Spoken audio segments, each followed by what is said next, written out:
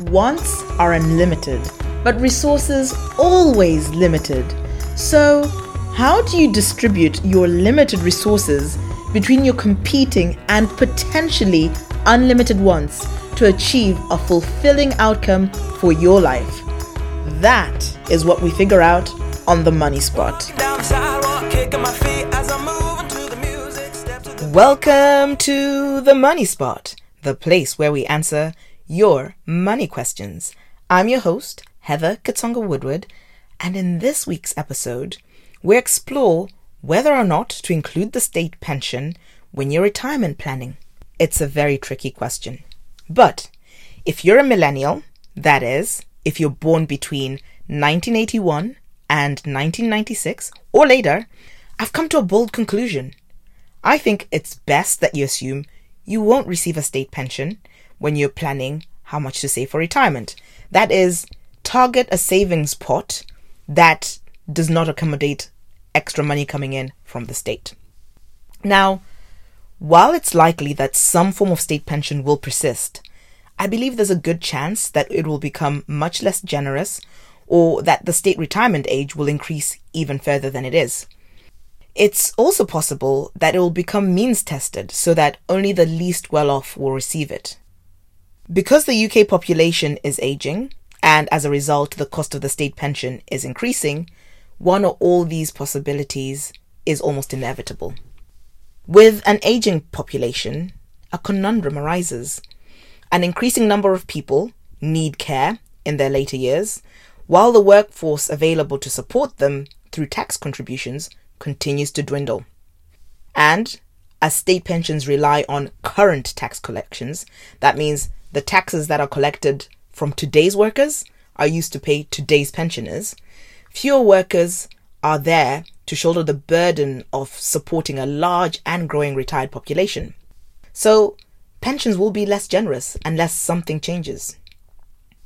Retirement is still a rather new concept. In the past, the average person worked until they physically couldn't anymore, and if they were lucky, their family looked after them in old age.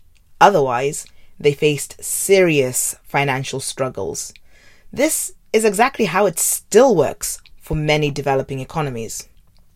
In the UK, the introduction of the means-tested old age pension in 1909 marked a big turning point.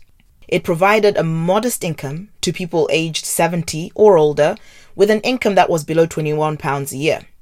The pension that was payable to a single person at the time was about 25p a month, and that's roughly equivalent to about £157 a month today if we account for both inflation and the increase in average earnings over time. So it was very much in line with the current basic state pension of £156.20. But average life expectancy in the UK at that time in 1909 was about 50. So by 70, most people were dead, and as a result, most people didn't reach state retirement age. The initial pension also didn't require any contributions to be made in order to be entitled to it. A contributory state pension scheme only came about in 1925 for manual workers and others earning £250 a year or less. That's about equivalent to $12,500 in 2023 prices. It wasn't until after the Second World War in 1946, when the welfare state was created, that a contributory state pension applied for everybody. From 1946 until about 1980, people with higher average earnings enjoyed a higher state pension. However, that link between state pensions and earnings was abolished in 1980. And you know what? Personally, I think the new flat rate for all is so much fairer. So the state pension has become less generous over time, and it may need to become less generous still.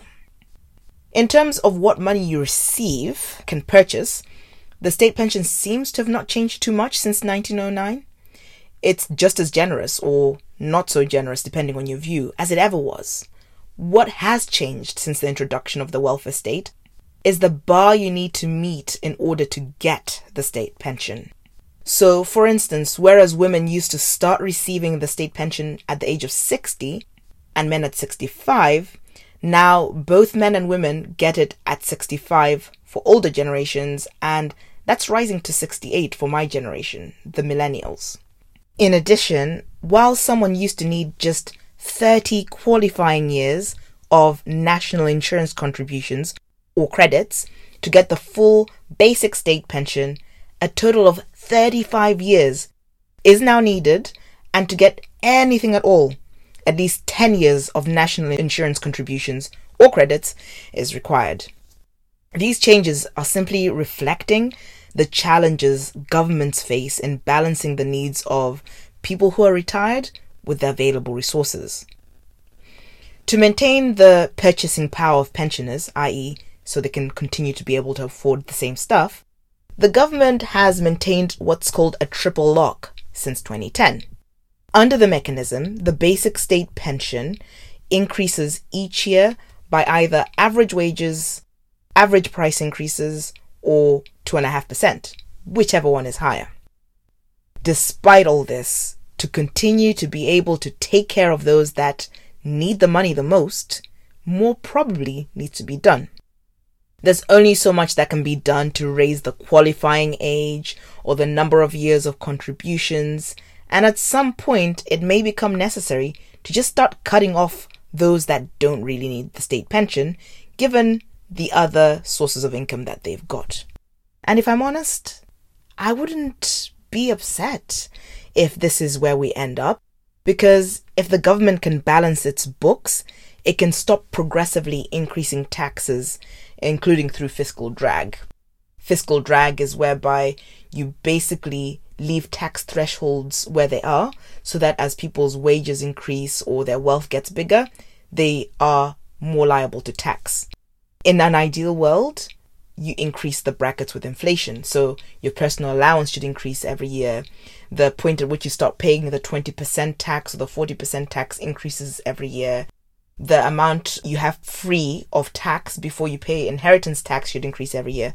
But all these have just been frozen for quite a while, and they will be frozen for a while still. But what does the state pension currently cost, I hear you ask? Well, consider this. In the 2023-24 fiscal year, an estimated $124 billion, that's about 10.5% of public spending, is projected to be spent on state pensions. This figure is equivalent to about £4,400 per household, and it highlights the scale of the financial commitment that is required, particularly when you realize that UK median household disposable income, that's income after tax, is only about $32,300.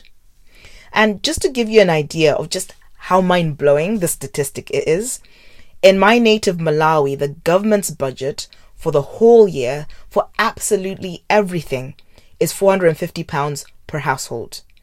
In UK, that's 42,000. So just this 4,400 on pensions is 10 times more being spent on just pensions by the UK government than being spent for everything that every Malawian needs by the Malawi government.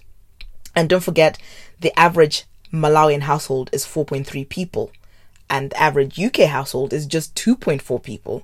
So that even magnifies the number even more. And what's going on with population projections? Well, apparently without an increase in immigration, the UK's natural population is projected to start declining by 2025. That's in just 2 years, a lot sooner than was expected based on estimates made in 2018, a mere 5 years ago. At that point, we didn't expect the natural population to start declining until 2043. That's come down by a whole 18 years. So what's the long and short of it, basically? Well, there is no two ways about it. To sustain the current generosity of state pensions in the context of an aging population, some difficult decision will have to be made. Sustaining the system will require adjustments, such as raising the retirement age further, which is difficult to imagine, I know, or reassessing eligibility criteria. In the short term, increased immigration may help to boost tax receipts, but it's unlikely to be a long-term solution. Some thorny questions will need to be addressed on how to balance fairness and affordability when it comes to state pensions. And having enjoyed a sneak peek into the state of our public finances, it seems sensible that if you're planning how much to save for retirement, as we did in the episode last week, especially if you'd like to retire early, then the best approach to retirement planning is to view the state pension as a bonus. It would be awesome to get it, but if you find out that you're not entitled to it, then by saving as though it will never be received anyway, the retirement you so desire won't be completely scuppered. I hope you enjoyed this episode.